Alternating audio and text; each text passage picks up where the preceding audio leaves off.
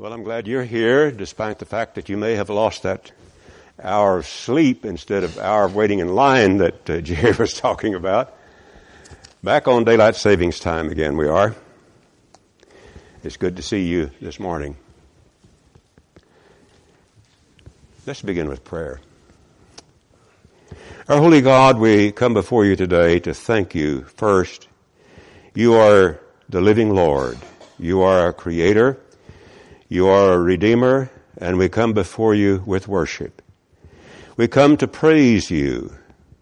We come to give you thanks. We come, Father, to be grateful to you, express our gratitude to you for life, for the blessings of life, and especially, Father, for the hope of eternal life through our Lord Jesus Christ. And so we thank you today for our Lord Jesus Christ. We thank you for the Holy Spirit. And we pray, Father, as we come into your presence now, that we may have a sense of your majesty and your glory. And that we may also have a sense of your care for us. And our Father, we pray that we may be the people that you have called us to be.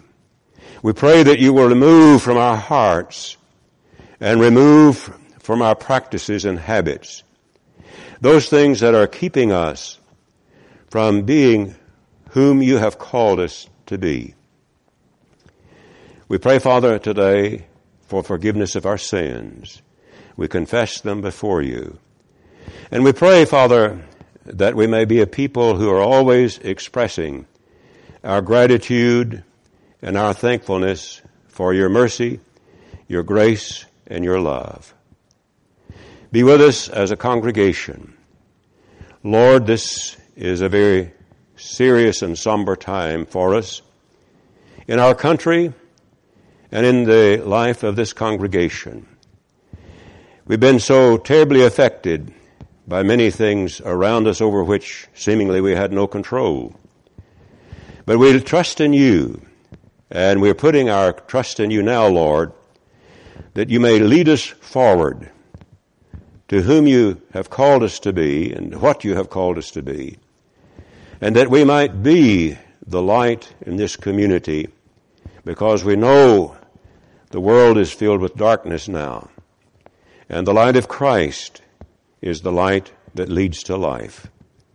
Bless us and pray. We pray in the name of our Lord Jesus Christ. Amen. Well, anniversaries are wonderful events. Wedding anniversaries and community anniversaries. But we are today experiencing an anniversary that I think is not a very happy one, because it was 1 year ago today that we were not meeting anymore for a period of time. We came to know what lockdown is. We came to know what social distancing is. We came to know what it means to wear a mask. And we came to know what it means to have a gun to have a thermometer set at your head as you enter in, which is appropriate, which is needed. So, life has been different in this past year. When I was a freshman at Harding, I heard a man make a speech, and I was amazed by it, because he was telling us freshmen, you can't go home again. But then as I listened to him, he reminded us of a novel that had been written posthumously by Thomas Wolfe, published in 1940, entitled, You Can't Go Home Again. I was amazed by that. I lived only 100 miles away from Searcy, where Harding is located. I can go home. It takes me about 2 hours. I can go home any time. Yet I discovered, in reality, there's a great truth to that. You can't go home again. Because the meaning of that is, if you return to the place of remembrance in the past, it just won't be the same anymore as you remembered it. How true that is. Now, you may wonder, why are you sharing that with us today? Because we have experienced a full year. So I want to talk to us as a congregation this morning, heart to heart. We have experienced a full year that has been completely different from what we have known in the past. And so often we are hearing this has not been normal. And won't it just be wonderful when we can return to normal? In reality, we need to think through that again.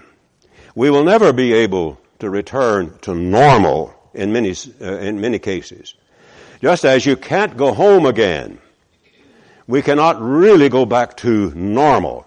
So what I'm going to be saying is that we're going to be creating a new normal. And that isn't anything that's really new. The important matter this morning is that as a congregation, we must be willing to adapt our work to the changing realities. That has been true always, and it is true now. And so in these moments that we have together, I want us to look at three realities. And I want us to look at it from the standpoint of how this applies to us as the Carrollton congregation. We need to understand what we mean by normal. What is it to go back to normal? As we see things opening up more and understand the edict that the governor issued effective of March the 10th, more and more we are hearing this idea of going back to normal in businesses, in schools, and in churches. Well, let's think now of what that means to us at Carrollton. What is normal? Normal is not just a religious organization of any kind, whether it be us or someone else, that show up once a week for a quick bite and then go our way. I think all of us recognize this is not normal. What is normal? Well, let's think about this. And I'm not wanting to be, I want this to apply to who we are. What is normal? First, normal is community. Normal is fellowship. When Paul writes to the Philippians, he speaks in terms of a fellowship that we share. And that is a partnership. And when we think of normal, we think then of what that means as community. What is community? Well, community is family. The household of faith, Paul speaks of it. And he says that you and I are members of that household of the Lord. We are family members. And community is more than family. Community is body. Paul uses the analogy of the church as body. And he says we are members, now notice this, members one of another. Yes, we are members of the body of Christ, and Christ is the head. But that thumb is a member of the rest of my body. It does not exist in isolation. We do not exist in isolation. We are members of the body, and the body functions, and the body is designed to function. So as the body functions, and as we as family function, here are some things that I would like to stress should be normal. We share a common life. That's normal. We share our new life in Christ. Keith, you and I share the same common life in Christ. And so it is with you, Andy. We are sharing a common life. When Christ is our life, who will appear, then we shall see Him. Our life is in Christ. We share that. We care for one another. Family members care for one another. When one family member is suffering, the whole family responds. And you know what it is like when one member of the body suffers, the whole body responds. You hit that finger with a hammer, and I can assure you, First of all, I'm going to have to check my tongue to see that it doesn't work the way that it might do otherwise. But I can assure you the rest of the body is impacted by that. So we are body, and we care for one another. Now, as family and as body, we see one another. We communicate with one another. Now, we could communicate today by various means of communication. But we need to be in communication. Notice, community involves communication. Now, we can communicate with one another personally. Jerry and I can have a conversation together and encourage one another. Michael and I may talk on the telephone, but we can be encouraging one another by that means. Charles and I may communicate by means of the emails, but we're blessed today with different means of communication by which we can keep in contact with each other. And so in all of this, the normal is 1 Thessalonians 5 verse 11. Therefore encourage one another and build one another up. So, normal. The normal being community, with all that entails. Now, for the next few minutes, I would like to think about some basics to which we need to go as we consider this new normal. You think about not going home again. You can't go home again. But there are some basics that we need to keep before us. I want to share with you something that I learned. It stood with me, and it stayed with me, and I'm glad for that. In teacher education, we learned this little ditty. Take it home with you. Methods are many. Principles are few. Methods may vary. Principles never do. Now, let's think about that as we are considering our thoughts today. There are some principles that never vary. They are the eternal truths. There is one God, and the Lord said, I, the Lord, do not change. The writer to the Hebrews is reminding them that our faith is based upon Jesus Christ, who is the same yesterday, today, and forever. There is an unchangeable, a reality that is there always. The Word does not change. We may have different translations, but it is the same Word. Your Word is firmly fixed in heaven, the psalmist said. And Jesus said, heaven and earth may pass away, but my words will never pass away. The nature of the Christian life does not change. Whether in time of COVID or in the time of prosperity or whenever it may be, the nature of the Christian life remains the same. And what is it? Be faithful unto death, and I'll give you the crown of life. That doesn't change. And I want to share with you one other thought. Our hope does not change. Paul said, in the hope of eternal life, which God, who cannot lie, has promised to us. Yes, principles are few, but they are of such nature that they never change. Let's be grateful today for the one God whom we serve, for His Word, which is a lamp to our feet and a light to our pathway, for the nature of the Christian life that really involves us in community and family relationship, and for the hope that brings joy to us as we look to what lies ahead. So principles remain, but the ways of doing things vary often. Now let's think through this together, church. Methods are many. Methods may vary. You had that reading a while ago from 1 Corinthians 9. And you certainly see that's the way Paul proceeded. He spoke in terms of different groups with whom he sought to identify as he sought to share the gospel with them. And that meant a flexibility was necessary on his part. And that means today that a flexibility is necessary on our part. Let me just share with you briefly what I mean by his flexibility. You know, Paul was a Jew, right? And Paul was well schooled in what we know of as the Old Testament Scriptures. Very much so. He was respected and was really going to be one of the chief rabbis, I would think, the way he was going, but he became a Christian.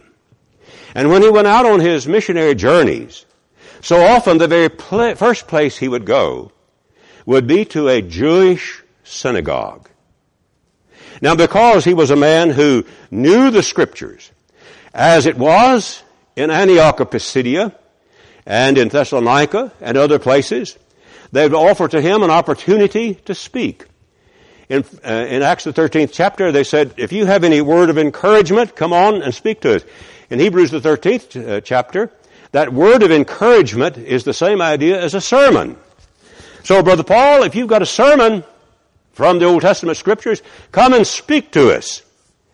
And Paul would do that over and over again as he went to the synagogue. He had that synagogue sermon. You see it in Thessalonica, to which I referred. And his statement is made there that when he went into the synagogue, as was his custom, 3 words are used that described what he would do. He would reason with them. He would explain, literally open up the Scripture. That's what the word in the original suggests. He would open up the Old Testament Scriptures to them, and then he would put them side by side. That's the next word that is used, proving, sometimes translated as proving, but he would put side by side the Old Testament Scriptures with Jesus of Nazareth and say, this Jesus of Nazareth is the one whom God sent.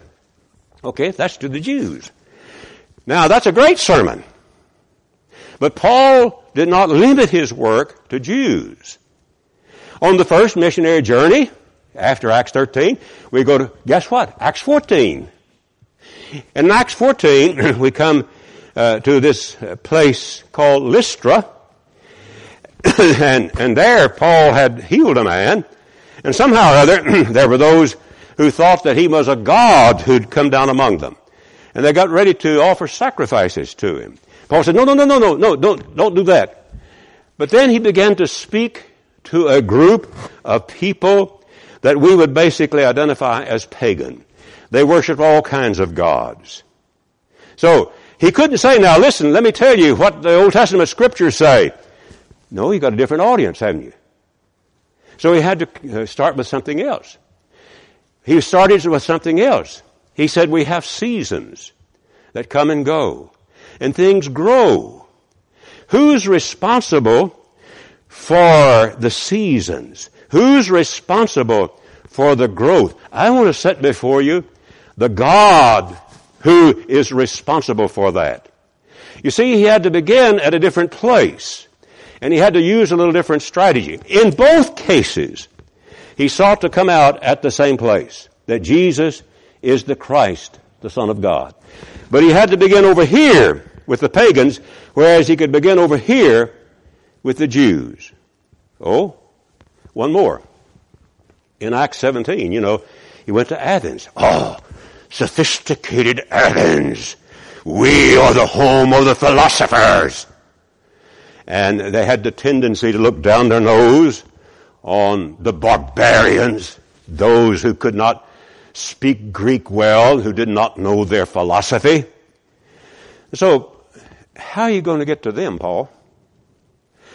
He was walking along their street and he said, I saw all of these idols to different gods. I found one I thought was interesting. To an unknown God. Unknown God. Wait, hey, there's my door of entry. And then, you know what he did? He showed them that he could identify with them. He quoted from Epimenides. In him we live and move and have our being. Oh, you know your poets. Then he quoted from Aratus. For we are his offspring. What did he do? He connected with where the people were. But then what does he do as a result of it? He brings them to the same point. Now you see what I'm getting to here is that Methods may vary. Principles, the message, never varies. Now, that's illustrated in our own age. I grew up at a time in which gospel meetings were the thing. The church in the community where I was reared was begun in 1912 by a man who preached in a gospel meeting. And for 17 straight years following that, he would come every year and preach in a 2-week meeting. And many, many people were baptized. Then he came for 12 more meetings over a few years. I myself preached in 9 meetings at one particular place back years ago. How many of you have heard of a gospel meeting recently? It is not that the gospel is no longer relevant. It is the fact that we have a different age and a different time and a different setting. In the past, we could go knock on doors. We had 2 major campaigns in Australia. This has been conducted not only there, but in other places. Go knock on doors, set up home Bible studies. Well, you can't do that now. Now, does that mean we can't reach people with the gospel anymore? No. We have to learn new ways of doing things. And so, the very basic point in it all is what I want to stress with all of us today. Basic to our outreach is friendship evangelism. Now, what do I mean by that? We have to get with people, like you read from 1 Corinthians 9. And the people have to have some confidence in us. You see that in the 8th chapter of Acts. There's friendship evangelism.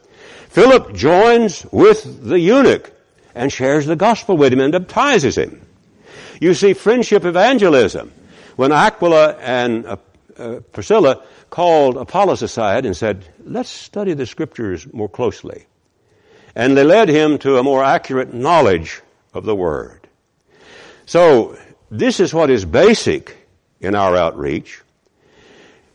And our present time, what's going on right now, calls for a variety. And that variety has its pros and its cons. You can't say this one versus that one. This will always work, that will not work. This will always work, but that will not work. There are pros and cons. One of the words that we have got into our vocabulary the last year is virtual. Virtual. We have virtual meetings. Now, there are some positives in virtual meetings. You can open the door to many that otherwise would not be reached. I had lunch not long ago with a very good friend of mine who was telling me that there were a couple of people that he had worked on. He's only been there 31 years. A couple of people that he had been visiting with and trying to study with, and they turned a deaf ear to him, never. But then the last year they were online, virtual, and he has baptized the both of them in this last year. I don't know, somehow or other, there was a way that the connection was made there that was good. I know a young lady who started her Wednesday night class with preschoolers, and actually up through the first, second and third grade. Starting out with them because they couldn't meet, and it caught on. It caught on. And eventually, they noticed there are as many as 400 people that are watching this. Well, that happens sometimes, not every time. You can't be guaranteed you're going to get 400 watches right away. But there are some positives. But on the other hand, I think we need to recognize that it misses out on this experience of togetherness. So we can't just say one versus the other. One will do it always, the other will not. Together is historically prominent because together we have the one anotherness, and that's what we need. Time and again, we see this emphasis upon one another. We can speak to one another. We can encourage one another. We can worship together physically. We can share the Word together, one another. But now, brothers, there are those who are watching online. They may be searching us online. And it is possible that we miss out on those who are searching online if we do not have some kind of online arrangement with them. Now, at this point, I want to share one other thought with you. That we are living in a time that is different. I think you're already aware of that. We're living in a time that is different so far as Christianity is concerned in the United States. At this stage, 50% of those who are millennials, as they're known, 50% say, we have no time, no interest in God, anything to do with God. 50%. What is being said across the board in the United States is Christianity is declining. In churches of Christ, we have experienced over the last 15 years about a 10% loss in membership in the United States. I'm not saying that to be depressing. I'm simply saying that's the reality that we face. Satan is alive and well. And what we have urged at different times, I want to stress again, is that the cultural norms around us are eating us up. But shall we just lambast cultural norms? We need to offer the alternative message. And the alternative message is Jesus Christ and Him crucified. There will never be an arrangement, any kind of arrangement, that will take the place of one-on-one. In evangelism, in our work in the church, in our relationship, in our fellowship, the things that you have heard, teach other men who in turn can teach others also. One-on-one. Well, Paul said, if by any means. If by any means. What is going to be the new normal for us? I urge us to pray about this. I urge us not to have our heads in the sand, but to be up and alert to ways that we can reach people today. Well, we can't have a gospel meeting anymore. Okay, there's another way. I've actually preached in a brush arbor meeting. Of course, that was another century, you know. In the past, that would work. But you build a brush arbor out here today and expect, you know what's going to happen there. So, it doesn't mean that the gospel is no longer effective. It means that we've got to learn how to be more effective in the ways that are open to us. The Lord said, I have set before you an open door. And I urge us today to pray that we may understand what that open door is, and not only to understand it, but to enter it and use it for the glory of God.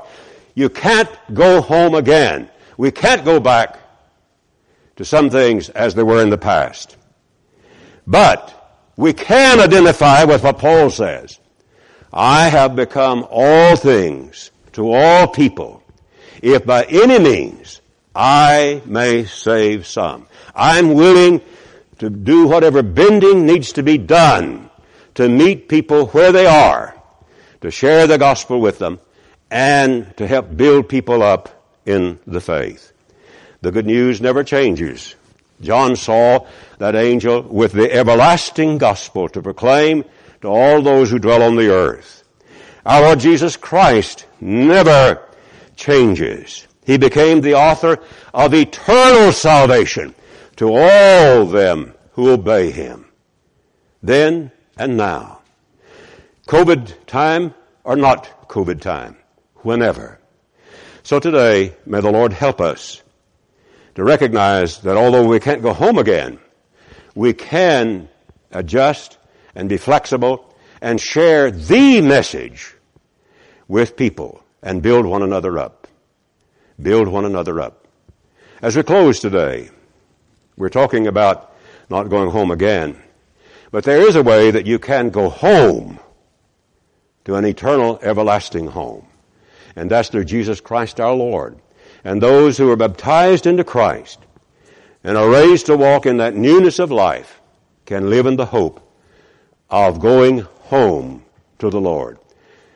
He calls you to that, and we do, while together we stand and sing.